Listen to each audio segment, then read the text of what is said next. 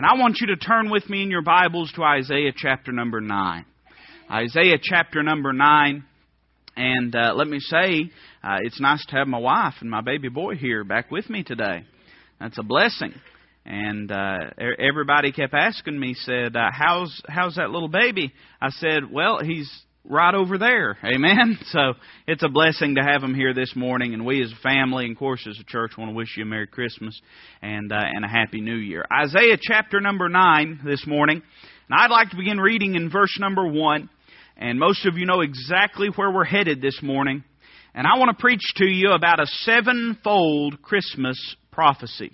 A sevenfold Christmas prophecy. Let's begin reading in verse number 1. The Bible says, "Nevertheless, the dimness shall not be such as was in her vexation, when at first he lightly afflicted the land of Zebulun and the land of Naphtali, and afterward did more grievously afflict her by the way of the sea beyond Jordan in Galilee of the nations.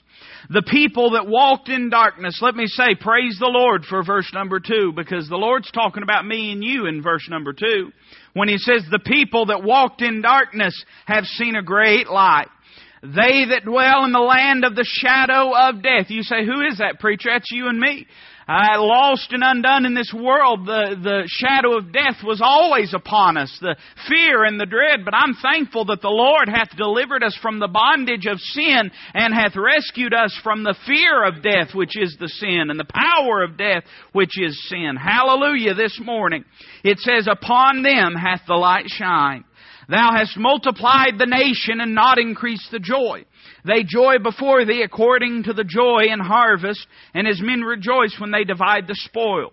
For Thou hast broken the yoke of his burden and the staff of his shoulder, the rod of his oppressor, as in the day of Midian. For every battle of the warrior is with confused noise and garments rolled in blood, but this shall be with burning and fuel of fire." You say, what's Isaiah talking about there? Well, he's talking about the turmoil in the land of Israel. And he's talking about the lack of peace that they had. And what's going to fix that? What's going to solve the lack of peace in this world? What's going to straighten it all out? Over in the Middle East, every day there's markets and schools and places getting blown apart, and there's violence all over the world, and everybody speaks of peace in the Middle East. And I tell you, friend, the first peace that's going to come in the Middle East is going to be a false peace. But what is going to give a lasting, real peace to this world? Well, verse number 6 has the person that's going to give a lasting peace. Because it says, "For unto us a child is born, unto us a son is given, and the government shall be upon his shoulder, and his name shall be called Wonderful, Counselor, the Mighty God, the Everlasting Father, the Prince of Peace. Of the increase of his government and peace there shall be no end, upon the throne of David and upon his kingdom, to order it and to establish it with judgment and with justice from henceforth, even forever. The zeal of the Lord of hosts will perform this." Let's pray together this morning. Heavenly Father, bless your word this morning, Lord. And Father, I pray that you would do a work in hearts that needs to be done. God, we just pray for the unction and power of the Holy Ghost in the preaching and in the listening, Lord. And just ask that you would move in our hearts and lives. Make your presence known amongst us this morning, Lord. We want to thank you. And Father, we don't thank you enough for the gift of your Son, Jesus Christ. Lord, I suppose it's so conscious on our minds at this time of the year. But, oh Lord, it ought to be every day that we're thanking you for the gift of Calvary, Lord. Not just of a manger, but of a cross. And Father, we thank you for sending your Son to die for our sins. Now help us, Lord, to honor you this morning and to be obedient and submissive to your Holy Spirit. We ask all these things in Christ's name. Amen. I would say there's been a lot of people preach on Isaiah chapter 9 around this time of the year. I've preached on it before, and it is a very typical place to preach around Christmas time because it deals with the idea of the incarnation of Christ. Really, if we were to pick a theme for Christmas, it would be that. It would not be eggnog. It would not be Christmas trees and tinsel. It wouldn't be gift giving. It wouldn't be sweaters. What the theme of Christmas would be the incarnation of Jesus Christ. That's what was taking place. That's what makes Christmas Christmas. You say, what would you have if you took the incarnation out of Christmas? Well, you wouldn't have anything. Because that's what took place in Bethlehem some 2,000 years ago, was that God became flesh for you and I. And here in Isaiah chapter number 9, we have a description given very shortly of that event. As you study these two verses, and by the way, this whole chapter in one way or another is dealing prophetically with the Messiah, as much of the book of Isaiah does. But as you read this verse, you'll find that it fits neatly into 7 different prophecies that were given concerning the Son of God.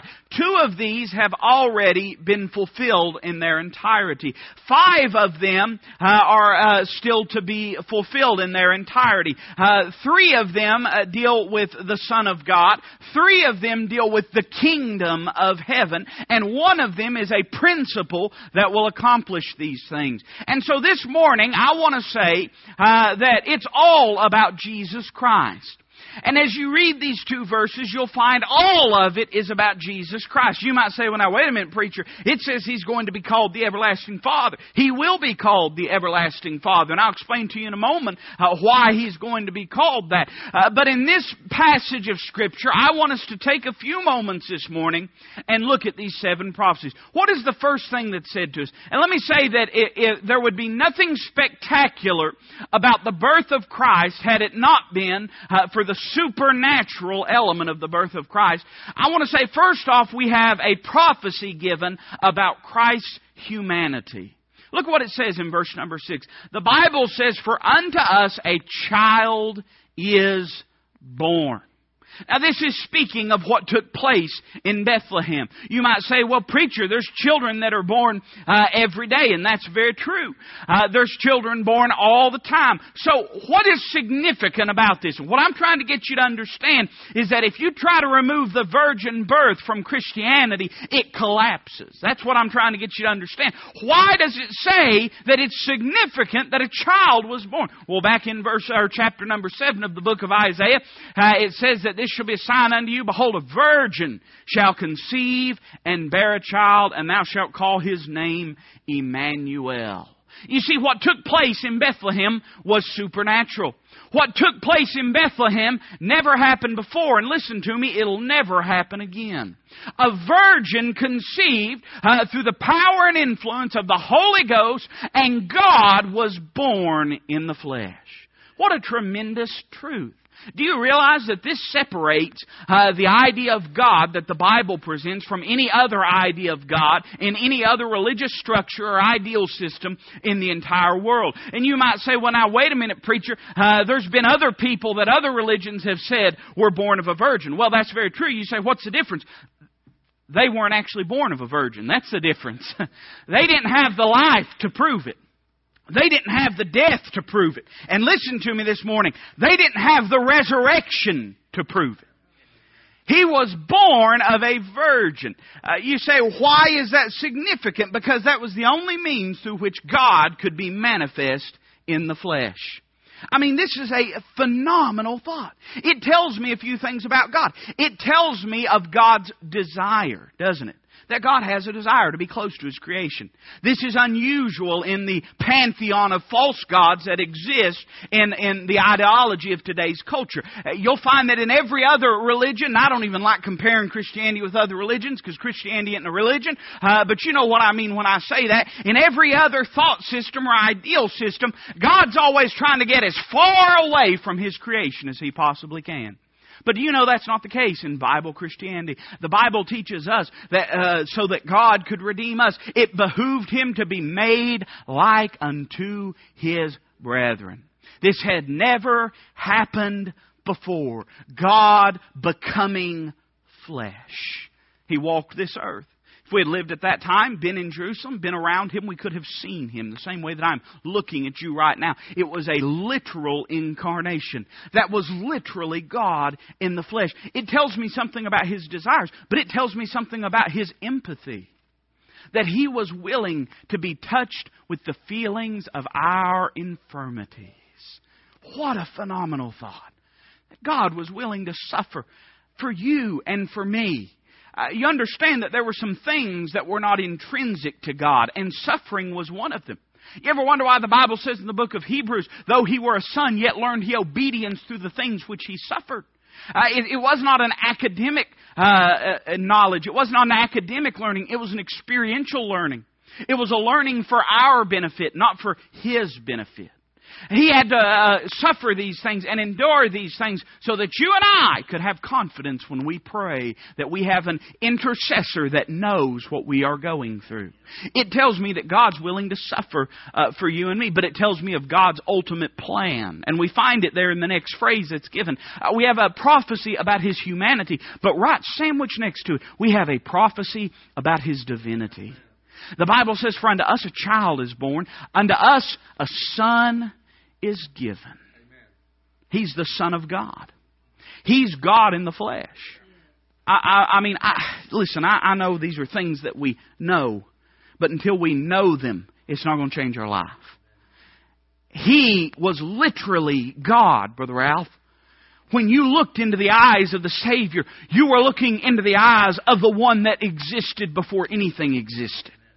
You were looking into the eyes of the one that witnessed when creation was flung into existence. You were the one that was witnessing the eyes of the one that had watched Israel and watched over Israel for thousands of years. You were looking God in the eye. Do you know He was 100% man, but at the same time He was 100% God. He did not relinquish any of His deity to become a man. He did not compromise His divinity to come to this earth and to walk amongst us. You say, "I don't understand that." Yeah, join the club. Lord, I don't understand about that. Say, "How you know it happened?" Well, because the Bible says so. Amen? You see, the scientists, they don't like that. Do you know that scientists cannot explain exactly what energy is, Brother Ralph? They can observe it, they can measure it, they can watch its patterns. But if you ask a physicist what energy actually is, they have no definition for it. But I guarantee you they believe in energy, don't they, Brother Ralph? You see, scientists like to tell you, and I say scientists, let me back up and say atheistic scientists. It's not science that demands that we forsake God. It's atheists that demand that we forsake God. Nothing wrong with science, amen? Science is beholding the signature of the Creator. That's what science is.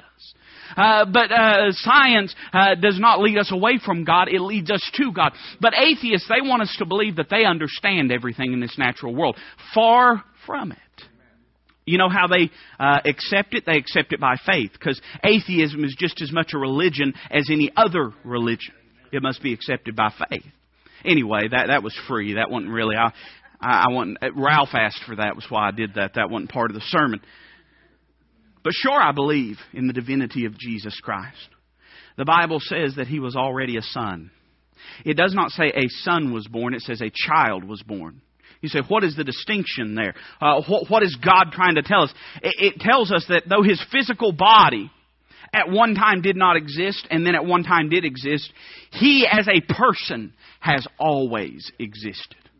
He was the Son of God before Bethlehem. He's still the Son of God after Calvary. He'll always be the Son of God. This is in essence what Christmas really is about. That God would send His Son to this earth with a cross in mind, with a cross in view, and allow Him to be born of a virgin and manifest in the flesh to you and to I. We see a prophecy about His humanity. For unto us a child is born. We find a prophecy concerning His divinity. Unto us a son is given. But I like this next verse. Those were the two verses that related past tense. Those things have already happened. A child has already been born. We wouldn't be talking about Christmas if He hadn't. A son has already been given. We wouldn't even be here with a church building if that hadn't happened. But now we have something that in a sense has not been completely fulfilled or not visibly fulfilled. The Bible says, look at verse number 6, "And the government shall be upon His shoulder." Let me say we have a prophecy about His humanity and a prophecy about His divinity. But here we have a prophecy about His authority. His authority. Now let me say that His authority is absolute. God's authority is absolute. His authority is absolute over Christians, whether we like it or not. The only reason we can rebel against God is because He chooses to allow us to rebel against Him. The only reason that we can... And you know, you can only go so far, Brother Ralph. You can only go so far before God will cut you short. You can only go so far before God will cut you short. I just got news about a young man that was out of the will of God, and I've known him for years. God took him out of this world because he was out of the will of God. You say, "Preacher, you don't know that." Well, it don't take a rocket scientist. You whip your children, you better believe God will whip His children. Right? Right? You'll whip yours, God will whip His. We better be careful where we tread. His authority is absolute over Christians. Let me say His authority is absolute over creation. That was evidenced over and over and over again through the Gospels, wasn't it, Brother Ralph? I mean, over and over and over again.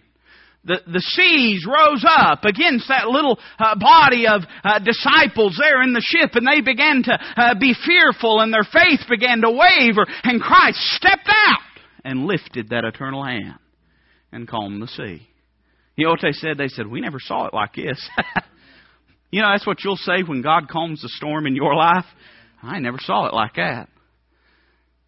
You and I, if we have bread and fish and you know, maybe some water after we eat it, it's just et. Amen. That's the past tense of eat, isn't it? Et.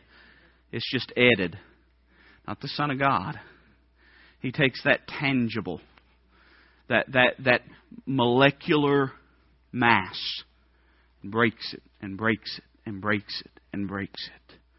And He breaks it as many times as He wants to break it, to nourish as many people as He wants to nourish. You ever wonder why God's breaking you? Maybe there's some people God's nourishing through it. You might have to keep being broken until everybody's fed. But God's got a purpose. He won't break you till there's nothing there.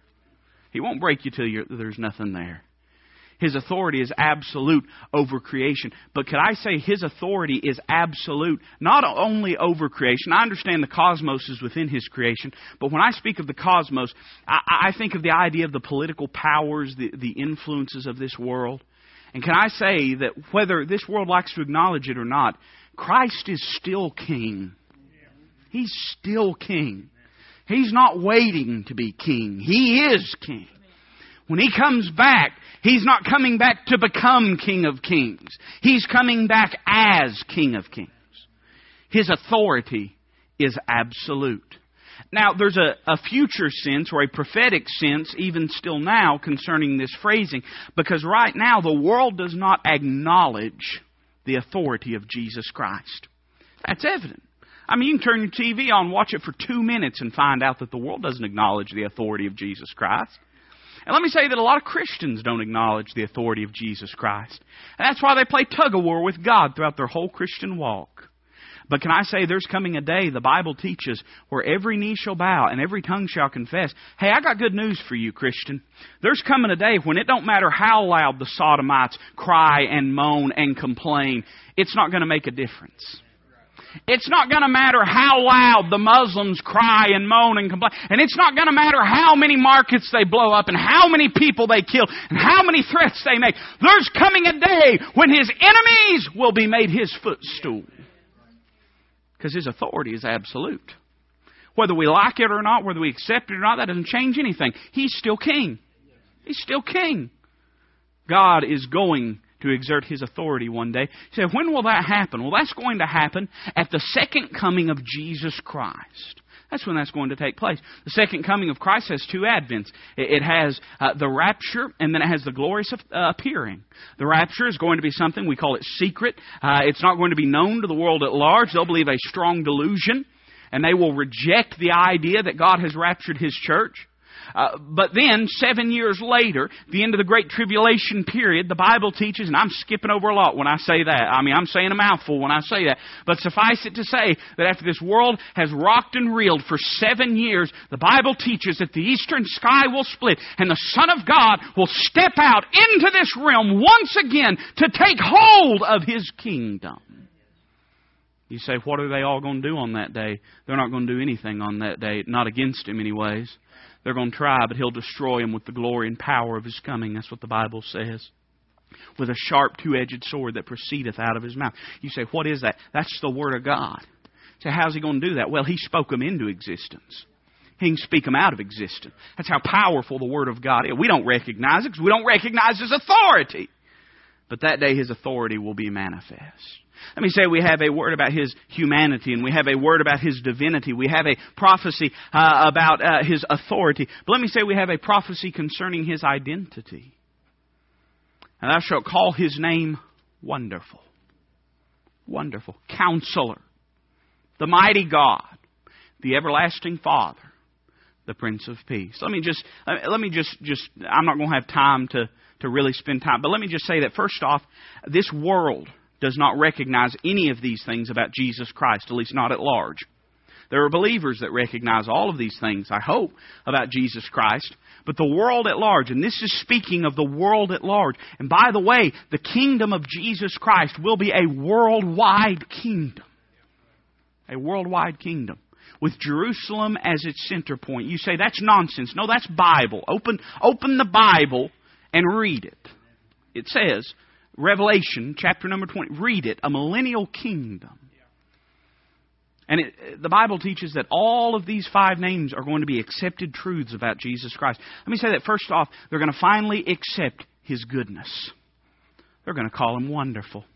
I liked how one old preacher said it. He described a scenario in which this could happen. I understand it's a little bit of sanctified imagination, but I could kind of see this being the case. You can imagine what it will be like in the aftermath of the Battle of Armageddon.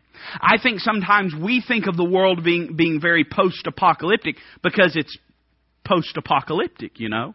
But we think of technology of having collapsed and all of these things being in utter disarray. I don't know about you, but the Bible teaches in the book of Revelation that there's going to be 2 witnesses in chapter number 11. The Bible teaches that they're going to be slain and lay in the street for 3 days. And the Bible teaches that all eyes shall see them. Now that doesn't sound to me like technology has completely shut down. There's no means by which every eye could see them except through technology. But hey, you can get on your computer, you can get on Google Earth and see every single square inch of this world just about right now. I think technology is very much going to exist. And this old preacher described what it will be like in the days after, when the Son of God has set up His kingdom in Jerusalem. And pretty soon the media shows up, because they always show up. The vultures always show up after there's been a death. I'm joking, I'm picking at you. But the media shows up, and they go to interview Him. And can you imagine what it'll be like? This man that the entire world has denied as just a fraud and a charlatan for so many years. And they walk into that room, and they sit down, and they look upon Him. And I can kind of imagine, this old preacher said, whenever they call back to their editor, and the editor says, well, what did he say? What was it like? Well, what did he look like? And they had looked upon the face of the Son of God. And I can just imagine that they say, He's wonderful. He's wonderful. When He speaks, it's like honey drips from His lips. Grace in His voice. Love in His eyes. Authority in His hands. He is God upon this earth. There'll come a day when all the world will acknowledge that Jesus Christ is wonderful. He's wonderful to me right now. I mean, all the time. I don't just describe that as just an adjective of how I feel about Him, but an action. He acts wonderfully to me all the time. But the world doesn't acknowledge that. There'll come a day when they will.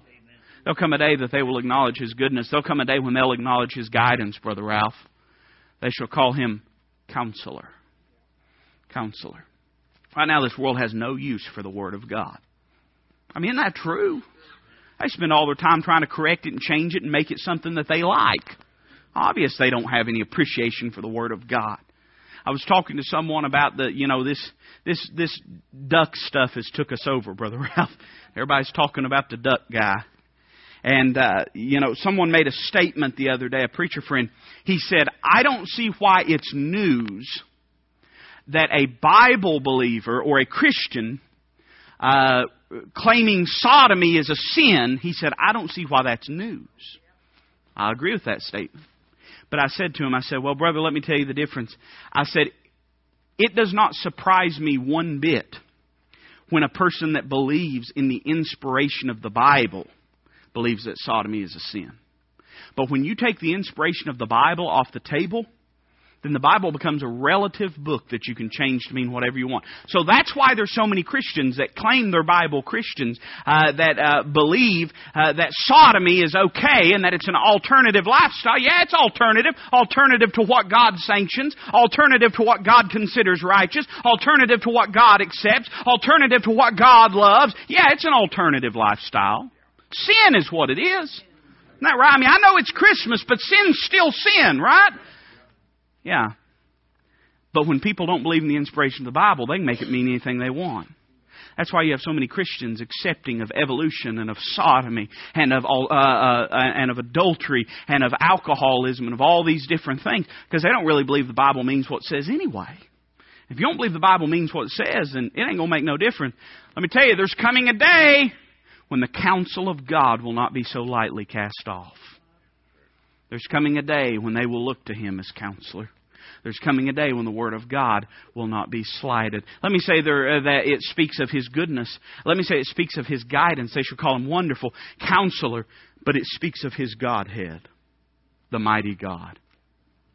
No more will it be said that Jesus was just a teacher, Brother Ralph. No more will it be said that Jesus was the lover of Mary Magdalene. Do you hear me this morning? No more will it be said that there was an illegitimate child that became a holy grail of what nonsense. No more will it be said. No more will His deity be doubted. He will be called the mighty God, the God of the universe. Let me say that not only His goodness and His guidance and His Godhead, but let me say that His goings forth, Brother Ralph, will be recognized. Wonderful Counselor, the mighty God, the everlasting Father. You say, why does the Bible call Him Father? He's not the Father, He's the Son. Well, even He said, I and my Father are one. What He's saying is this: I did not begin to exist in Bethlehem. I was merely incarnated in Bethlehem with the chief purpose of revealing the Father to this world. He is the everlasting Father. You say, preacher, are you saying that there is no Trinity? No, of course there's a Trinity. Of course there's a Trinity. But Christ is the expression of that Trinity. In Him all the fullness of the Godhead dwelt bodily. And He is the express image of God's glory. So He, in essence, just as He said to Philip, Philip said, show us the Father, and it sufficeth us. And He said, Philip, have I been so long time with thee, and thou hast not known me? If ye have seen me, ye have seen the Father. What He's saying is, Philip, don't you get it yet? I am God. I am the expression of God the Father. The Bible says in Psalms chapter 90 and verse 2 that His goings forth, He is from everlasting to everlasting. No more will atheists like Richard Dawkins get up and mock and say, who created the Creator? Because they'll be face to face with the Creator. No more will He be mocked. He will be seen as the everlasting Father. But let me say this, and I like this. Not only His goodness and His guidance and His Godhead and His goings forth, Brother Ralph, but this world's finally going to recognize His grace. The Prince of Peace. Why is He the Prince of Peace? He's not the Prince of Peace because He provides international peace. There'll come a day when He will. But He's already the Prince of Peace. He's not the Prince of Peace because He's going to give peace in the Middle East. One day He will. But do you know that outward peace comes from one place, Brother Ralph? It comes from inward peace. It comes from inward peace. You say, show me chapter and verse. James said, from whence come wars and fightings among you? Come they not even of your members, your lusts and your members? He said, your outward fighting is because of your inward fighting. Your outward turmoil is because your inward turmoil. There's a lot of people in this world with outward turmoil, and they're trying to go to everything in the world to solve it and to fix it, when it's never going to get fixed until the God of heaven speaks peace to that inward turmoil. That's what it's going to take for them to ever have peace. Well, there's going to come a day when the grace of God will be known and manifest all over this world. You know, it's all about grace. It's always all been about grace. Because grace is the only means to which God can effectively communicate Himself to mankind. You say, why is that, preacher? Because grace is one of His attributes. If He did not express it by grace, He could not express grace. But grace is one of His attributes. And so it could never have been by works. Works would have never been sufficient, because if it had been by works, it would not have expressed His grace. Grace is the only means through which God could express Himself to humanity in a full and complete way. We have a word about His identity. I'm going to try to hurry. I'm just going to run through these. Amen. Or tell you that anyways. I want you to look with me at verse number 7. We have a word given about His eternality. Of the increase of His government and peace, there shall be no end. You say, how long is that kingdom going to last? Just 1,000 years? No. He's going to reign unchallenged for 1,000 years. You say, why is that? Well, because the devil will be chained up in a bottomless pit. You say, that's fairy tale. No, that's Bible. Open your Bible and read it. Read somewhere past John 14 and you'll find it. Amen? Read something other than Psalms and Proverbs and you'll find it. Read in the book of Revelation. It's there. Amen? It's there. For 1,000 years He will reign unchallenged. And then Satan will be loosed from the bottomless pit and he'll gather from the four corners of the earth the armies, Gog and Magog. They will encamp themselves around Jerusalem. You say, what's going to happen then? Well, God's going to win, because that's what God always does. He's going to consume them with fire out of heaven. But His kingdom is not going to cease after 1,000 years. His kingdom is eternal. Hey, won't it be good to quit having elections? I mean, I know that's not the biggest thing in the world, but I'm already dreading 2016, because that's all it's going to be for a year solid. It'll be good to know who's going to be on the throne through all eternity, won't it? And to know He's the right one, and to know He's the best one, and to know He's the immaculate one, and to know that He is the Son of God, and to know that He is God in the flesh. Oh, what a day that will be when He reigns upon His throne in Jerusalem. You say, how do you know it's going to be in Jerusalem? Because we have a word about His specificity. It says, upon the throne of David and His kingdom. You say, well, that's just spiritual. No, that's not spiritual. Use a little common sense. Was David spiritual? You say, well, maybe. No, David was not a spiritual ideal. I hope he was a spiritual person. I believe that in a sense he was. He was a man after God's own heart. But he was not a figment of the imagination. He was not an allegory. He was not a metaphor. David was a real and literal person. You say, well, what was he? What was his station in life? You won't believe this, Brother Ralph. He was a king. You said he was a king. Did he have a kingdom? Sure, he had a kingdom. You say, what was his kingdom? Well, his kingdom was the kingdom of Israel. And you say, well, where's that kingdom at? It's in Israel. I mean, I know it's deep. You say, where did he reign from? This is where it gets good. He reigned from Jerusalem. That's where his throne is. And that's the very throne upon which the Son of God will reign. The specificity of the Word of God is astounding. It's easy to make vague generalities. I was talking to Brother Carey last night, and let me tell you something about Brother Carey.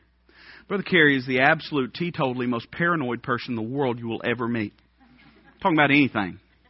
I mean, he thinks if you take a picture of him, he'll steal his soul. I mean, he is the most paranoid person in the entire world about identity theft and stuff like that. And we was sitting around, we was talking, and we got to talking about Target, 40 million people had their information stole.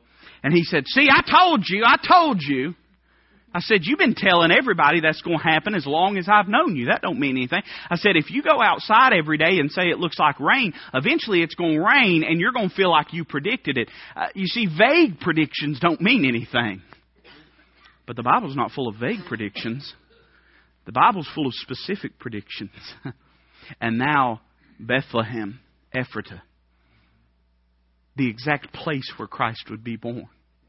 I mean, that's not vague. You don't just throw a dart at a dartboard and randomly hit that by chance. No, that's prophecy. That's prophecy.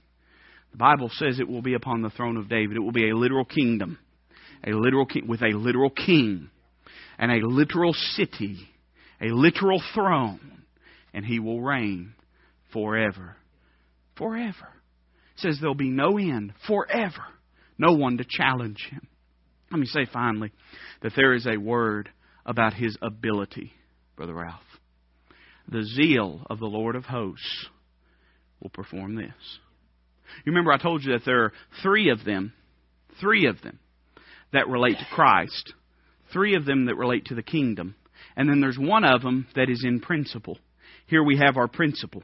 That these things will not be accomplished through human ability or through human instrumentation, but these things are going to be accomplished through the supernatural power of God.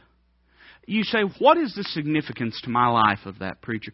The significance is this: to understand that while a world is spiraling further and further down, that God has the ability to still accomplish His will. Though the world is getting worse and worse and worse, this is not a hindrance to the fulfillment of Bible prophecy. Rather, this is an indication of how close we're getting to Bible prophecy being fulfilled more and more and more. Me and Dad were talking the other day about the economy. I don't know if you know this, but it's bad. It's bad. It's real bad. It's worse than most of us know. It's worse than most of us know. And we were talking about the American economy, and we were talking about the collapse of the American economy. Do you know that America is nowhere mentioned in Bible prophecy? Right? I mean, you Bible students, you know that, right? It's not mentioned anywhere in Bible prophecy. Well, that presents a few scenarios to me, Brother Ralph, about how that could take place. That means that America has to be dethroned as a superpower. And we are still the superpower in the world. And how are they going to be dethroned? Well, they could be dethroned in a nuclear sense. But the problem with that, Brother Ralph, is we got a big red button, but everybody else does too. And I kind of think if somebody else pushed their big red button, we would too. I don't think it's going to be nuclear. It could be pestilence, but I don't really think pestilence is going to be the means to which that will happen. You say, why is that, Brother Ralph? Because the way that international travel is, it would spread to other countries as well. I believe we are going to be economically crippled. I believe that's because money is what powers it, right? But the problem with that is this. Now, you stay with me. I know I seem obscure right now, but you stay with me. This will bless you here in a second. The significance of that is this. America abounds with natural resources. We're a huge, phenomenally big country. And we abound with natural resources, which means that America will have the capacity to bounce back from an economy that has crumbled given enough time. Now, you can believe what you want, and I understand, you'll hear me say it more than anyone, that the coming of Christ is imminent. It could be today, it could be 1,000 years from now. The Bible does not give us an indication of when. But let me just tell you what I think about it. Is that okay? We'll call this on my own time, all right? This isn't your time, we're on my time now. Let me say that I kind of think that the Lord is going to come back during that period of time. After America has crumbled as an economic superpower, but before we have the ability to rebound and to rebuild our economy. You say, when is that, Brother Toby? I have no clue. Nobody knows. But I know this, when I look around at this world and I see it spiraling downward, I say to myself, the zeal of the Lord of hosts will perform this. Friend, He could come back at any moment. Any moment. We're not waiting. We're not waiting for something to take place. He could come back at any moment. You say, I don't believe that. Well, Paul did. Paul said, we wait for the appearing of His dear Son. Paul was looking for Him. The apostles were looking for Him. Peter said that the day of the Lord will come as a thief in the night. The apostles were looking for Him. Let me ask you this Christmas, are you looking for Him? Are you looking for Him? If He came back today, what would it mean for you at the judgment seat of Christ? Some of you in the next few days, you're going to see loved ones that you've not seen all year. And it could very well be possible you won't ever see them again. What action will you take to be a witness to them? Not to be rude, not to be cantankerous, but to be compassionate and to be confrontational and to share with them the love of Calvary. That's what it's all about this Christmas, friend. That's what it's always about. This Christmas, I want to encourage you to do something, and I'm done. I want to encourage you to get some of your family on your heart and start praying now. You've got 1, 2, 3 days before you're going to see Him. Start praying now that God will give you the ability to open a door. Pray that He'll open a door, a means through which to share the gospel with them. Pray for the power of the Holy Ghost to be in the conversation and for God to use you to be a witness to them. Because let me tell you something, just as the zeal of the Lord of hosts is able to perform all these things, the power of the Holy Ghost is able to give you the unction and the power to share the gospel and to work in their heart and influence them. God will not step over their free will, but God is able to make His Word as a fire in their hearts as chaff, and to make His Word real in their heart and life.